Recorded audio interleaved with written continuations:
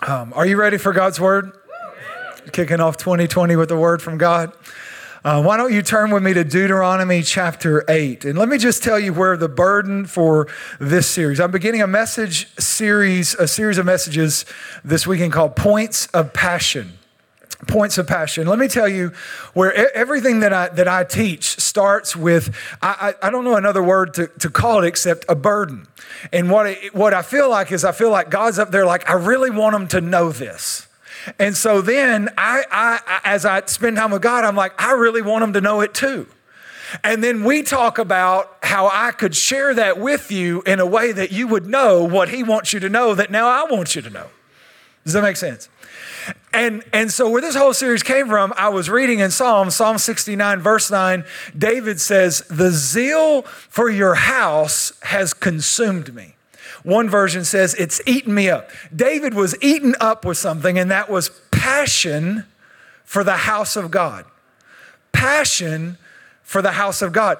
And I thought about, God, if there's anything we need to be passionate about, because we are passionate about things. We are passionate about who is the coach of the Cowboys. All the Eagles fans were in the 9 or the 11 because they're going to be passionate about the game this afternoon, right? And so we get let me tell you something. If you're like, I'm just not that emotional, I'm just not. No. Here's the thing.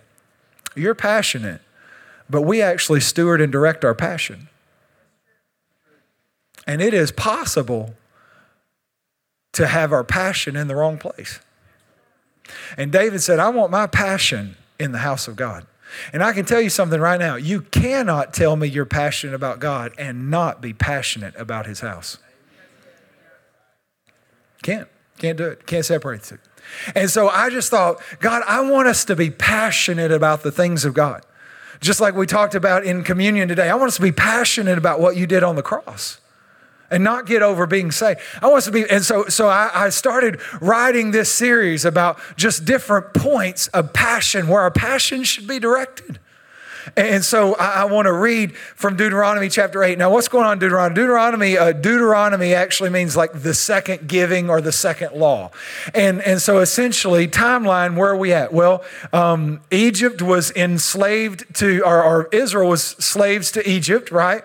So most of you remember this. You may remember the Bible story, or you may remember Charlton Heston. But either way, Egypt... Israel had fled to Egypt in a famine, and then they had increased and prospered, and the Egyptians got scared and made Israel their slaves. And then God said, I'm going to deliver them. He sends Moses. Moses delivers them, brings them out, right? They cross the Red Sea, and then they come to the place of this promised land, this place of promise that God had promised them. And when they get there, they send 12 spies into the land, one from each tribe, but 10 of them come back and say, there's giants in the land, we're out.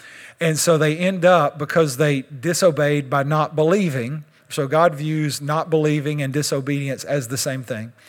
And so they disobeyed, that's Hebrews 4. They disobeyed by not believing. Then God took them back into the wilderness, where basically they just kind of walked in a circle till a generation died and a new generation was raised up. And now they're in the plains of Moab, just short of this promised land, just short of the Jordan River. And Moses is not going to be able to lead them into the promised land because he disobeyed God, because he struck a rock when God told him to speak to a rock. Aren't you glad we're under grace? Because I've done a lot worse than hitting a rock. So he's not going to be able to go. So he is now talking to a new generation of Israelites, and he's trying to get through to them some very important things. And so Deuteronomy, the whole book takes place over about 40 days. And 30 days of it is grieving, because God actually takes Moses, takes him and performs the funeral and buries him, and no one knows where, right? And Joshua takes over. So this whole book is pretty short timeline-wise, but most of it is Moses' speech, or actually speeches or talks that he's given to Israel to tell them the importance of obeying the word of God. And so the first 4 chapters, he's explaining, here's what happens when you don't obey the word of God. So please obey the word of God. And then where we're reading, starting in chapter 5, he reiterates the law, the standard of God, the statutes of God, and again says, make sure you do everything God says. And then he gets to, because here's the problem, and this is where he comes to. The problem is my concern, my fear is that if God prospers you into this promise, you'll leave God. That once God blesses you and gives you what he's promised, then the promise will actually take you away from the promiser. And you won't seek God and you won't obey God. And can I just be honest with you? This is the difference between mature believers and immature believers. Let me tell you the difference. Mature believers will seek God continually in the times of prosperity, just the same way they would seek God in the times of lack. And immature believers, when there's times of lack, they seek God more, and when they prosper, they seek God less. That's how you know if you're mature or not. And he's saying when God prospers, you need to be mature to keep living by his word, to keep pursuing him. Like this is his appeal to them, that God's bringing this promise. You gotta live by the word of God. And so that's what I want to talk about. Romans. We'll probably hit a Romans verse at some point, but Deuteronomy 8 is where we're going to start. Deuteronomy 8, this is Moses who says, be careful to follow every command I'm giving you today, so that you may live and increase, and you may enter and possess the land the Lord promised on an oath to your ancestors. Can you just look at that just real quick? Look at verse 1. Be careful. Like, remember, he's warning them. Be careful, because the promise can take you away, right? Sometimes, I hate to say it, sometimes God will let us hit a situation of desperation because it's the only way to get us to draw near to him. Be careful to follow every command. How many commands? Every command. Not just the ones I like. Not just the ones I know. Listen to me. Ignorance can cost you promise.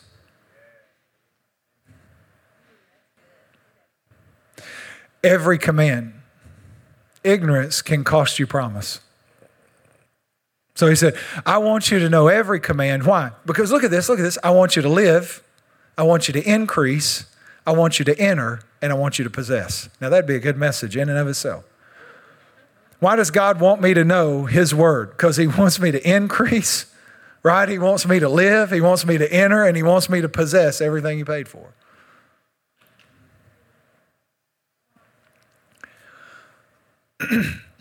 Verse 2. Remember how the Lord your God led you all the way in the wilderness these 40 years to humble and test you in order to know what's in your heart. God tests you so he knows what's in your heart, but truthfully, God tests you because that's usually how you find out what's in your heart. Kind of like when you hit your thumb, you'll find out what's in your heart. Bless the Lord. Whether or not you would keep his commands. Now, verse 3 is where we're going to spend our time. He humbled you, causing you to hunger, and then feeding you with manna, which neither you nor your ancestors had known, to teach you that man does not live by bread alone, but every word that proceeds out of the mouth of God. Man doesn't live by bread alone, but every word that comes from the mouth of the Lord. I call this message Hanging on Every Word. Hanging on every word. Can we pray together? Father, come now. Speak by the power of your Holy Spirit. God, because we have not gathered today out of religious tradition. God, we have gathered today to hear you, to be in your presence, and to be transformed by your word, by your spirit. So God, speak, help us to hear. And God, our prayer is that we would never be the same. In Jesus' name, amen. Man doesn't live by bread alone. Now bread, you had to understand, bread was pretty important to the Israelites. Because for them, bread was the same as saying food. right? For me, it's peanut butter. Peanut butter food, same thing. How many Southerners are how many Southern? All right, how many of you were raised where if there wasn't bread, you weren't having a meal? Right? Yeah, so that's a Southern thing, right? Bread and sweet tea. And until the tea is so sweet you can pour it over your pancakes, or until we have some bread, we're not having a meal. I don't know what this is. Right? And it can be any form of bread. It can be white bread. It can be wheat bread. It can be a roll. It can be a biscuit. It can be cornbread. It can be sweet cornbread or demon-possessed cornbread.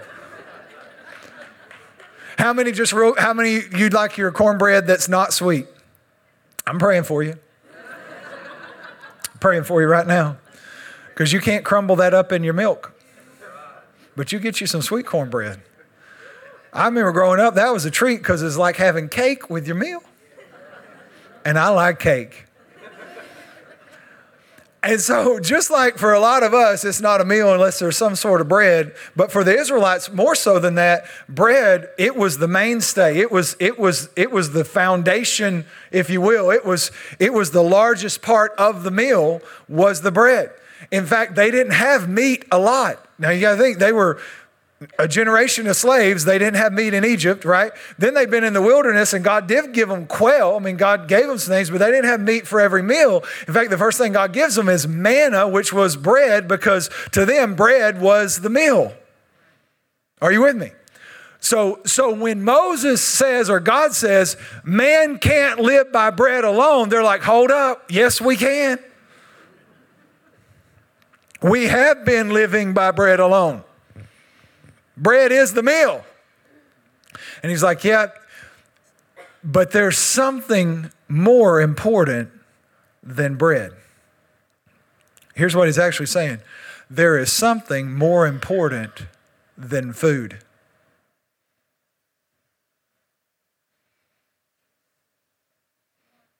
I don't know about y'all, but I like food. I like it a lot. I do. But listen to me. There's something more important than food. And it's the Word of God. 3 things, write this down, three things that we'll pull out of this text and we'll talk about together. You can't step into God's will until you stand in God's Word. Let's do it very carefully. You cannot step into God's will. Now, some of you are like, well, I don't know if I want to step into the will of God. Let me help you with that. According to the Bible, God's will is good, pleasing, and perfect. That's 3 things your will is not.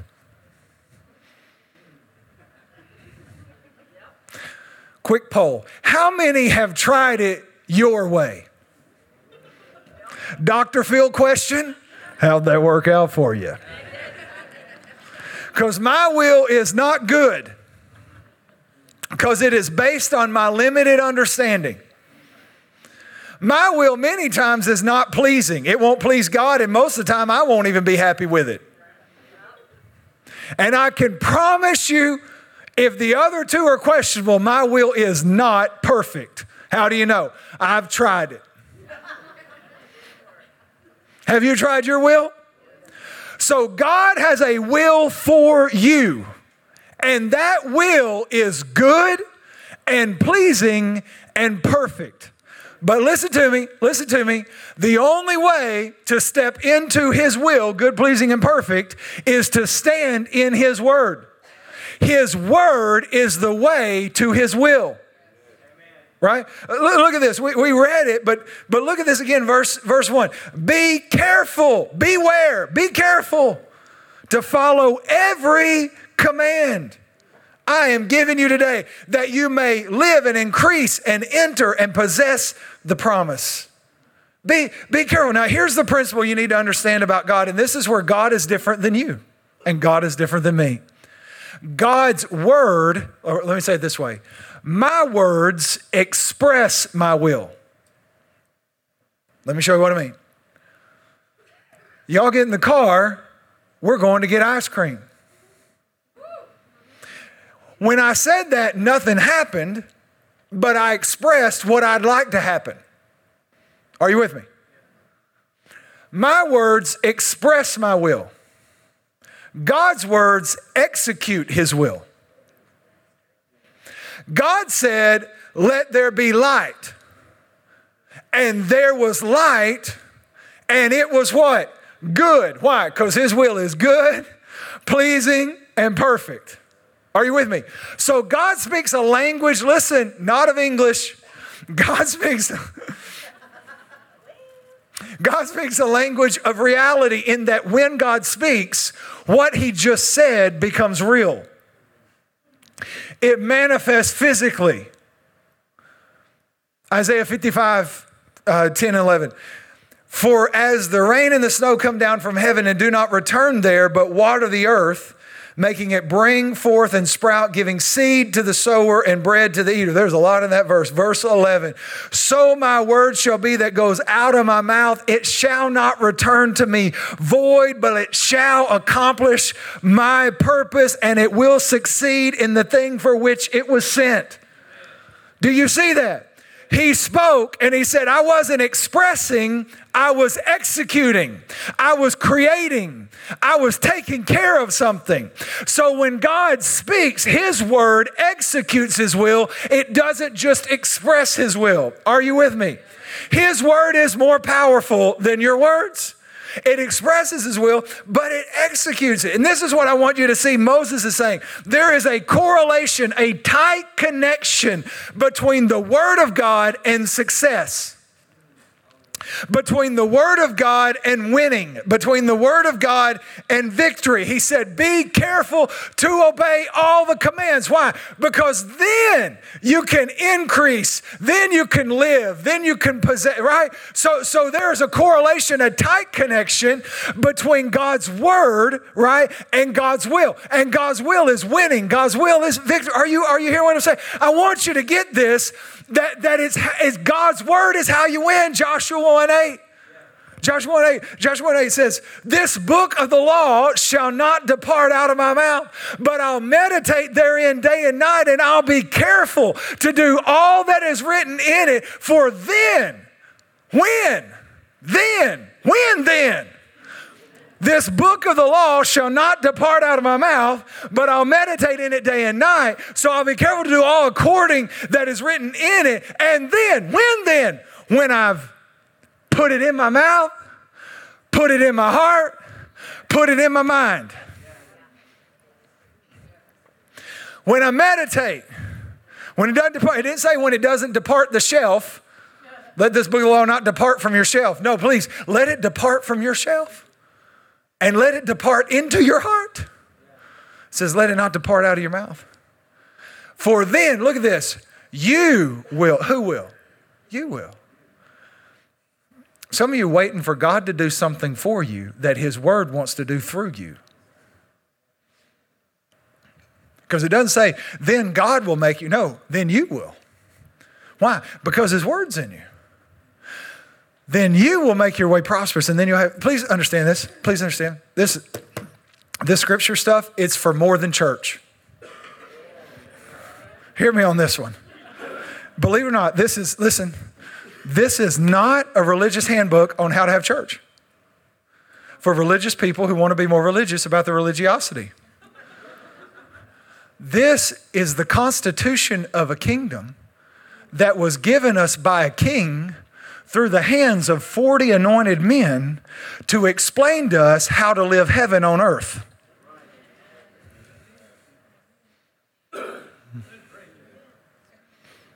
Are you hearing what I'm saying? And so here's what I'm telling you. You're like, well, my marriage is a mess. This book of the law shall not depart out of your mouth, but you shall meditate on it day and night and be careful to do everything that's written in it. And then will you make your way? Well, my business is going bankrupt. This book of the law shall not depart out of your mouth, but you shall meditate in it day and night. Well, I'm sick and I'm having health problems. This book of the law shall not depart out of you. Well, we got problems in our family. This book of the law, my kids are acting up. This book of the law, I'm feeling depressed. This book of the law, I'm sick. I'm tired. This book of the law shall not depart out of your mouth. The Word of God is how you win. I understand you can ask Alexa, but you could ask God. I got to Google what to do.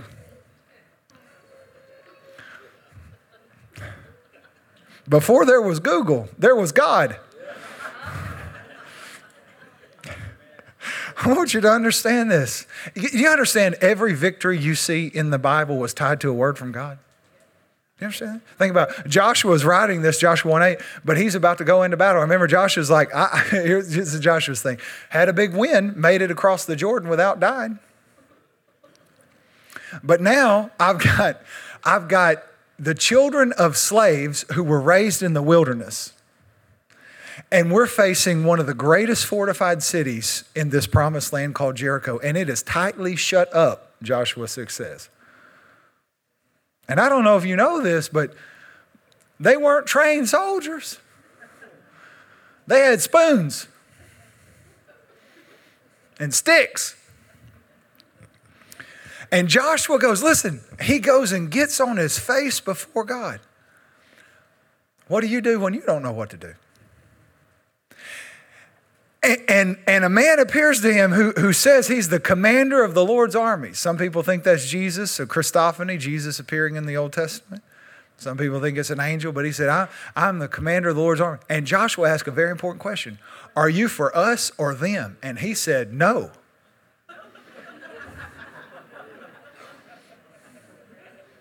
Are you for them or us? Nope. Because here's the thing. God won't get on your side, but you can get on his. He said, I'm on my side. And you can join my side or you can stay on your side. And Joshua said, I'm going to get on your side because Joshua's smart. And God speaks to Joshua and gives him the strategy. Now you got to think about, here's a word from God and here's a strategy. You got to think about this. Joshua goes back and says, guys, I know what we're going to do. Now Joshua is new at commanding Israel. Moses is dead. And Joshua's plan is, guys, here's what we're going to do. We're going to march around that city 6 days while being real quiet. And on the seventh day, we're going to march around it 6 times being real quiet. And then on the 7th time, we're going to go around. Everybody's going to make a lot of noise. See, if I'd been there, I'd been like, I got questions. Do we get guns? But I want you to understand that victory was won by the word of God, and God's strategy typically doesn't look like yours. Ask Gideon. The Midianites are pillaging and destroying Israel, and every time there was a crop, they would come into Israel and just wipe the crop out. And Gideon is hiding from the Midianites. And God shows up and says, great man of valor. You know why you need a word from God? Because if you don't have one, you'll spend your life hiding from the battle God called you to win.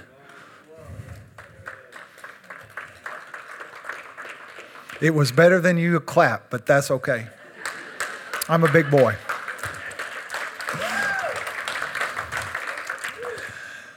And God says, I want you to lead them. And so Gideon, he sends out a DM or Instagram, makes posts on Instagram. Hey, I need everybody that's willing to fight. 32,000 men show up. Ooh, that sounds good. Except the Midianites had 135,000. How many of you know he's got about 1/5 of what they've got? And then God says, too many people. Too many people. It's 1 to 5. God says, Gideon, just tell them if they're scared, they can go to the house. I think Gideon's thinking, I won't go to the house. I think that's what he was thinking. If you're scared, you can go to the house. 22,000 people headed for the house. Now I've got 10,000 people. They've got 135,000 people. It went from like 1 to 5 to 1 to 14. And God says, too many people, have them get something to drink. They go down and the ones who drank with their faces in the water, he said, send them home. 9,700 of them went home. And now we have 300. And God said, this will do. Here's what you need to know. It's why you live from the Word of God. Because you can't win in your strength, but you can win with His Word. And so then Gideon said, guys, I think about this. The qualification for his army. Say you're not scared and drink water out of your hand. Yep, you'll work. And be breathing, I guess. I'm not even sure that was required. And then Gideon said, guys, I got a great plan. And they're like, is this where we get the bazookas? And he said, no, here's a candle and a clay pot and a horn. Y'all have fun. And they won. Because why? They had a word from God. And so many times we're trying to come up with a strategy that will work when God has a word that will win.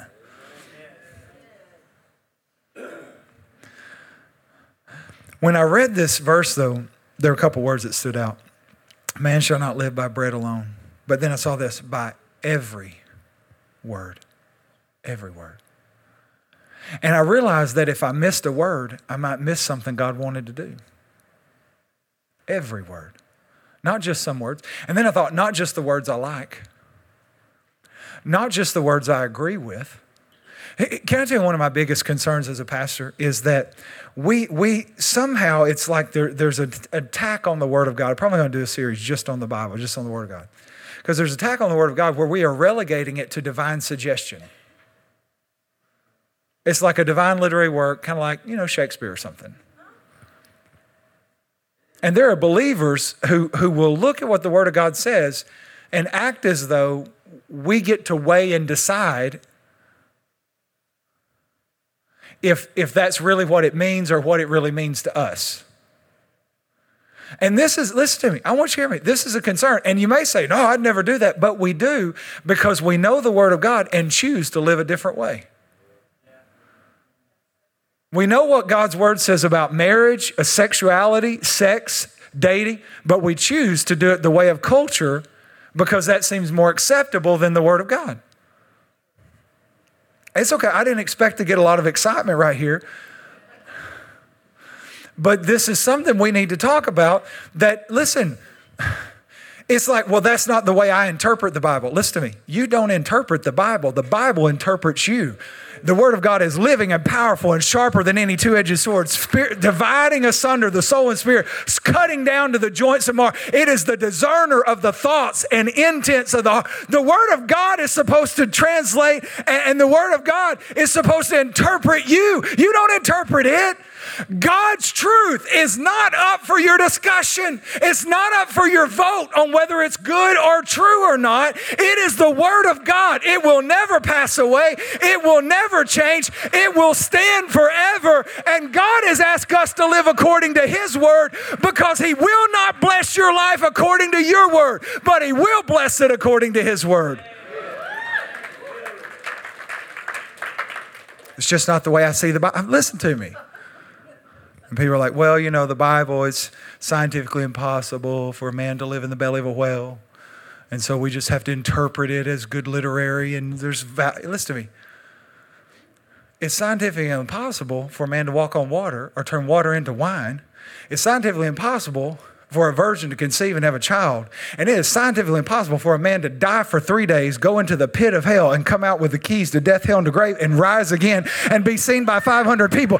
That doesn't prove the Bible's not real. That proves God is real. Are you with me? Okay, well, I'm just a little excited about that. I just get so tired of people who know the Word of God and say, well, it's just not the way I see it. I don't care how you see it. Well, I don't understand. Well, if you got to understand everything, you've got to be God. Maybe God should worship you since you understand everything.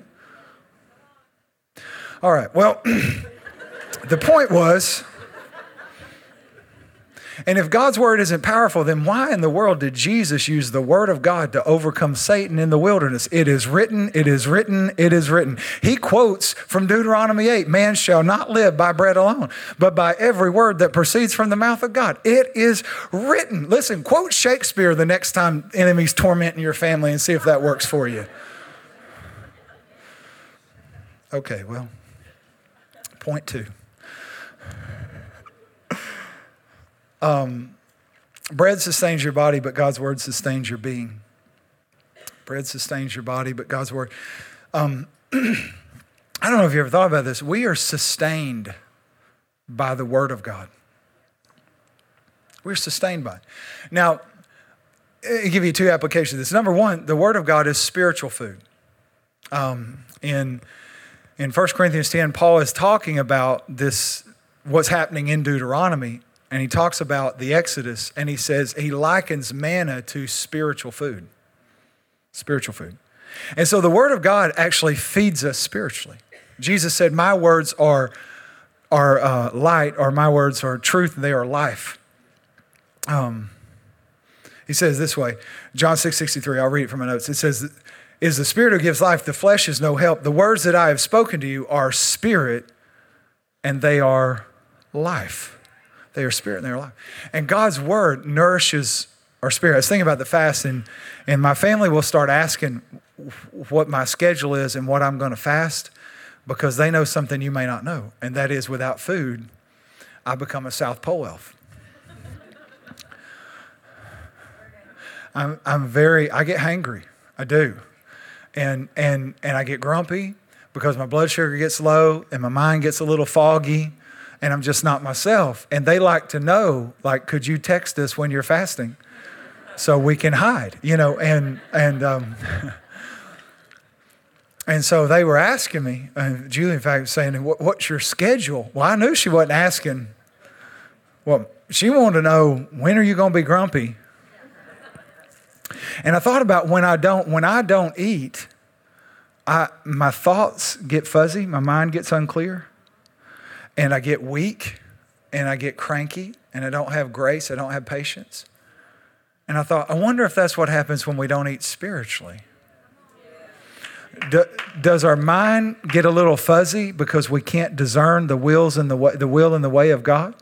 And it's not being renewed by the word of God? Do we get weak in our spirit, right? Do we get cranky and less full of grace and love for the people around us? I'm just saying, we need God's word to nourish our spirits. But I don't know if you've ever thought about this. Just like God's word sustains us spiritually, God's word sustains us physically. Look at this, Proverbs 4, verse 20, it says, my son, pay attention to what I say. Turn your ear to my words. Do not let them out of your sight. Keep them within your heart. Look at this. For they are life to those who find them and health to one's whole body. They are health to one's whole body. Job said it this way, I have treasured your word above that of my natural food. I think Job understood what Solomon is telling us here, that God's word sustains us spiritually, but God's word also sustains us physically, right? Psalm 107 says he sent his word and healed them and delivered them from all their destructions. What delivered them from their destructions? His word. What healed their physical body? We need the word of God. It sustains our being. It's not just our spirits, but it's our being. It sustains us. And I got to thinking about this because manna was given every day. In fact, if you read all of John 6, you'll find that Jesus compares himself to the manna, saying, I'm the true bread that came from heaven. Essentially, I'm the manna, right? And by the way, he was also the word. So the word is also the bread. Are you with me? God's word sustains us. But I thought about how manna was given every day. How manna was given every day. And I thought about this. I thought about every word. Every word, manna was given every day. Because Moses is connecting manna and the word of God. And manna was given every day. And I thought, could it be, and I believe it is, that God has a fresh word for every day. He has a word for you for every day. I don't know about this. I don't know about y'all, but I try to eat most every day. usually multiple times. And sometimes I just eat one meal that starts from when I get up to when I go to bed because I like to graze. Are you with me? How many grazers do we have? It's like, just set it out, baby. Buffet, here we go. I'll just snack all day long and be happy. Right? And it's hard because January came, I had to set my scale back up 10 pounds. I'd set it back 10 pounds, but I had to move it up 10 pounds. So now reality has just struck, so I can't graze anymore. But anyways, the point is that you can't live on one meal a week. You need fresh bread every day. And here's what's more than that. God has fresh bread for you every day. And it will sustain your being. All right, here's the third thing. God's word reveals his promise, but his voice reveals his person. His word reveals his promise, but his voice reveals. When I was praying about this, I thought, I want people to live by the word of God. By the way, can I just say this? How many of you eat comfort food?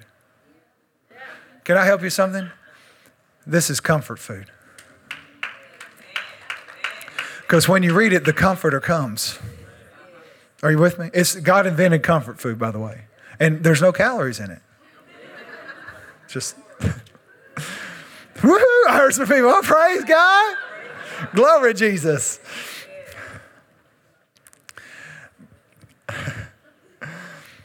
But God's word reveals his promise, but his voice reveals his person. And here's what I want you, just like I want you to understand, we are sustained by the word of God. I want you to understand that God, that we walk in the will of God because of the word of God, and we're sustained by the word of God. But I want you to understand there's something a little deeper. And that is that God just doesn't want you to know his word. He wants you to hear his voice. He wants you to hear his voice. Listen to these. This is Deuteronomy 3. It says, I was reading this, it said, he did this to teach you that man doesn't live by bread alone, but by every word, look at this, that proceeds out of the mouth. Not just every word from God, but he wanted you to hear it coming out of his mouth. Every word that proceeds out of the mouth. Well, what comes out of the mouth? The voice. That God actually wants, listen, this is the promise of the new covenant. It's that we are friends of God and we can hear his voice. Look at this. Hebrews 3:15 says, today, if you hear his voice, don't harden your hearts. John 27 says, my sheep hear my voice, and I know them, and they follow me. Revelation 3:20 says, behold, I stand at the door and knock. If anyone hears my voice and opens the door, I will come into him, and I will eat with him, and he with me. And I thought about that as a pastor, I've had a lot of people, I want to hear God's voice, and I want to hear God's voice too. And I was thinking, what drives us to the desire or the necessity of hearing God's voice so many times is desperation. And usually when we want to hear God's voice, we need direction. Isn't that true? Like, I need to hear God because I need direction. And what I realized was so many times we want to hear God because we want direction. But God wants to speak because he wants connection. God wants to be known. He wants to reveal himself to us. Think about this. Jesus said, I no longer call you, John 15:15, I no longer call you servants, but friends, because a servant doesn't know what his master is doing. But I've called you friends because everything that I've heard, I've made known. That's revealed. So here's what he's saying. God wanted me to reveal what he was speaking. He wanted you to hear him. That's why we're friends. And you need to understand that God wants a personal relationship with you. Tell me how many personal relationships you have with people you don't talk to. Or better yet, you have personal relationships with people that don't talk to you. It seems like that would be impossible to have a personal relationship with someone that they don't talk to you, you don't hear them, and they don't hear you. That wouldn't be a personal relationship. Are you with me? You can know about someone. I laugh. My daughter follows everybody on Instagram. Like one day we're talking, it's no lie. My daughter does not play basketball. She's athletic, but she doesn't play basketball. And we're talking one day, and she's like, I said something about LeBron James. I said, well, you may not know who that is. She said, I follow LeBron James on Instagram. I'm like, you follow LeBron James? Who is LeBron James? He plays basketball. How do you know that? He had a pair of shoes I liked. She follows everybody on Instagram. But she doesn't have a personal relationship with LeBron James. She knows who he is, and she knows what he posts. And my concern is some people think that's having a personal relationship with God, because I know who he is, and I know what he posts. But God, you have to understand, God wants a personal relationship with you. And listen to me very carefully. God wants you to hear him. And listen, if you want to learn to hear God, you can. I'll give you the secret of this. If you want to learn to distinguish his voice, then you must deepen your relationship with him. My father's in this service. And when my dad calls, he typically says, hey. And when I answer the phone and I hear him on the other line or on the line, I've never one time when he says, hey, I say, who's this? Dad. Dad who? Do you know why? Because for 40 years, I've learned to listen to his voice. Now, you may say, well, you got caller ID. Listen to me, kids. Let me help you something. There was a day when we had to answer the phone to see who it was. Craziness, I know. Let it go to voicemail. There was no voicemail. You had to get a little machine that would answer your phone for you with a recorded message that you made. Welcome to the Stone Age. But here's the thing. I've learned to hear his voice. And here's what I'm saying. For over 20 years, I have learned to hear the voice of my Heavenly Father. You have to learn to hear it.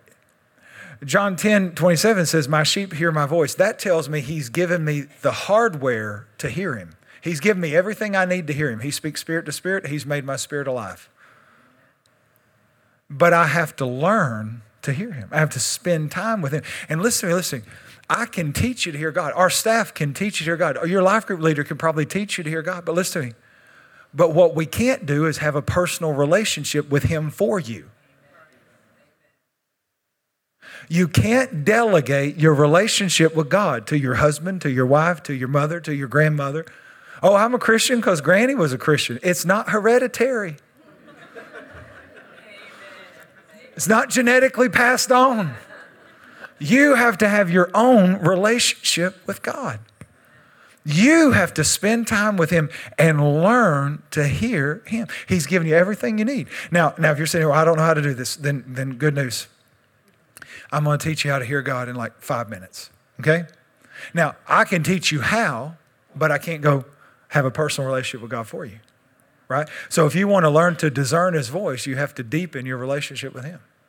Are you with me? So here's some keys, 4 keys to hearing God. You can write these down. And I made them as simple as I could. Number 1 is set a time. Set a time. Well, that's set a time. Yeah, set a time.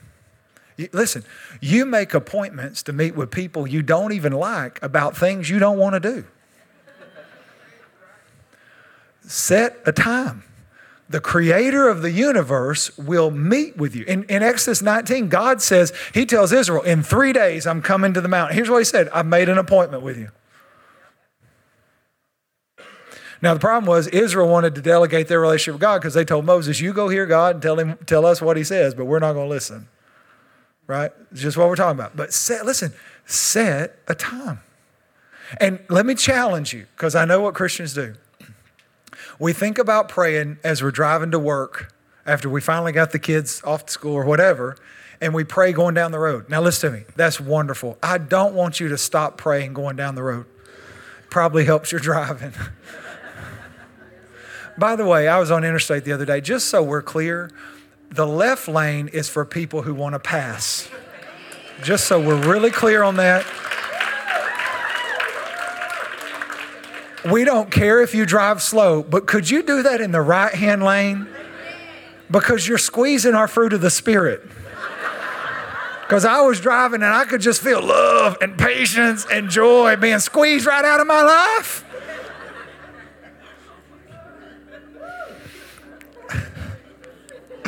I want you to I want you to pray in your car. I want you to pray in your car.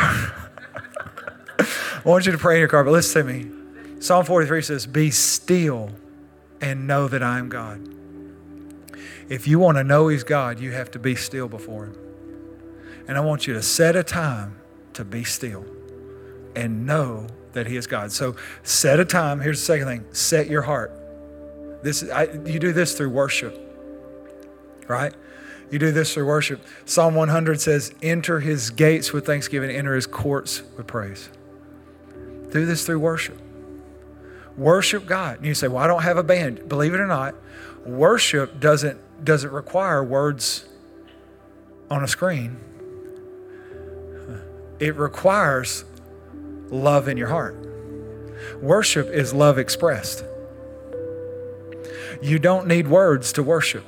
You don't need a song to worship. I have made up the most interesting worship songs in my time with God. And I'm going to tell you, He thinks they're all hits.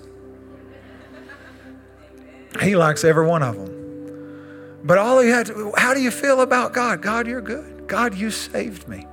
God, you redeemed me. Right? Singing is no different than talking. Just listen to Buddy the Elf. You just make your voice go up and down while you're doing it. Right? I'm in my quiet time and I'm singing. God, you are good. And I love you, I love you, I love you. You know, I mean, honestly, it's that simple. But it gets your heart connected with God's heart, with His presence. And then you set your ear and you say, well, how do you do this? Well, I read and I pray. I read and I pray. And I said, people, they get stuck here, and I think it's a tactic of the enemy. Let me help you, because you say, well, where do I read? And let me tell you something. I'll tell you where. Somewhere between this cover and this cover. Read. I mean, you know, honestly, you just read. And I don't have a reading plan. You don't need one. If you want to read the Bible through in a year, you read 3.2 chapters a day, literally. That's the math. It's 1,189 chapters. If you read 3 to 4 chapters a day, you'll read it through in a year. And if that's your goal, great. But you know what you can do? You can go to a proverb and say, well, today's the 5th, so I'm going to go. I did this morning. 5th proverb. I usually read a proverb every day. Read the 5th proverb. I read it, because today's the 5th. And that always gives me a place where I don't have to wonder where I'm going to start. Now, to me, I like the Bible plans where you do a Psalm and a Proverb, some Old Testament, New Testament. It's like a buffet, and I'm a grazer. Those are good. But a lot of times I like to study a word, a particular book at a time, because I like to find out the context, the history, and everything that's going on. And so when I do that, again, I just know if I just read 3 to 4 chapters a day and work through all the books of the Bible this year, I'll read the whole thing. So I know that. So just read it. Right? And then pray. And you say, well, I don't know what to pray. Let me help you. Here's the secret of prayer. Pray what's ever on your heart. Here's why. Because you'll never pray something else till you deal with the burden that's on your heart. If you're worried about your kids, pray about your kids. If you're worried about your husband, pray about your husband. If you're worried about your wife, worried about business, pray about business. If you're worried about me, pray about me. In fact, if you could worry about me every day, that would be wonderful. But pray whatever your burden is. Are you with me? And so here's how I pray. I start with whatever's on my heart. And because the Bible says we cast our care. We bring our burden to the Lord, right? I start with what's on my heart because I see it as in the way. Now, what's it in the way of? Because after I prayed what's on my heart, I pray whatever's on His heart. Because I'll say, God, what's on your heart? Now that we've talked about what I couldn't get past, what's on your heart today? And sometimes He'll say, I need you to pray for this person. I'm concerned about them. I need you to pray for, sometimes pray for your staff today. Pray for this pastor today. Pray for this country today. Pray for the president today. There's things that's on God's heart. And after I got my heart out of the way, we'll pray about what's on His heart. Right? So set your ear. Now, we're talking about hearing God. To me, here's the key. Then set your hand. See, when I'm reading God's word and I'm praying, I'm tuning in. When I'm worshiping, I'm tuning in. I'm getting myself in a place where I can hear God. But now, see, a lot of people will stop here. But when you stop here, you've made God Chick-fil-A. And you've driven through and told him what's on your heart and then just want him to say, my pleasure. But now I want to hear him. It's a relationship. I want him to talk. So I do this just about every day. I do it digitally now, and I use Evernote. But I have a pen where I can write on my iPad, and I'll set my hand. And here's what you do. If you want to hear God, let me give you this. Start writing. Now, what do I write? Write your prayer. You can even write this. God, I really want to hear you today. I really don't know what to do about this. God, this is on my heart. This is bothering me. Or God, your word said this. Just start writing. And you'll listen. When something about, I don't know why, but I can just tell you this. I'll start doing that. And then all of a sudden, I'll start hearing God say, Marty, I'm with you.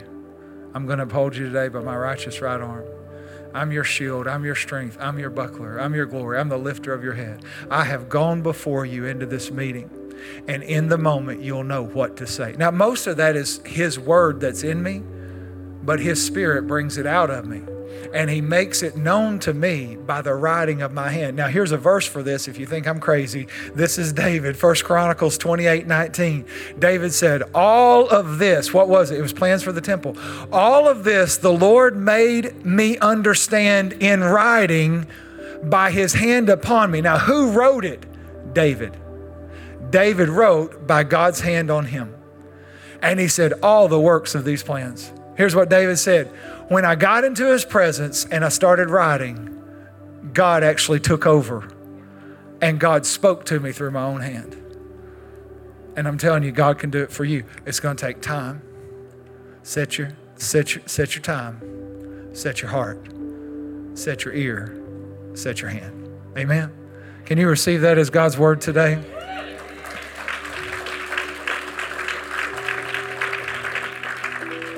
Why don't you stand with me and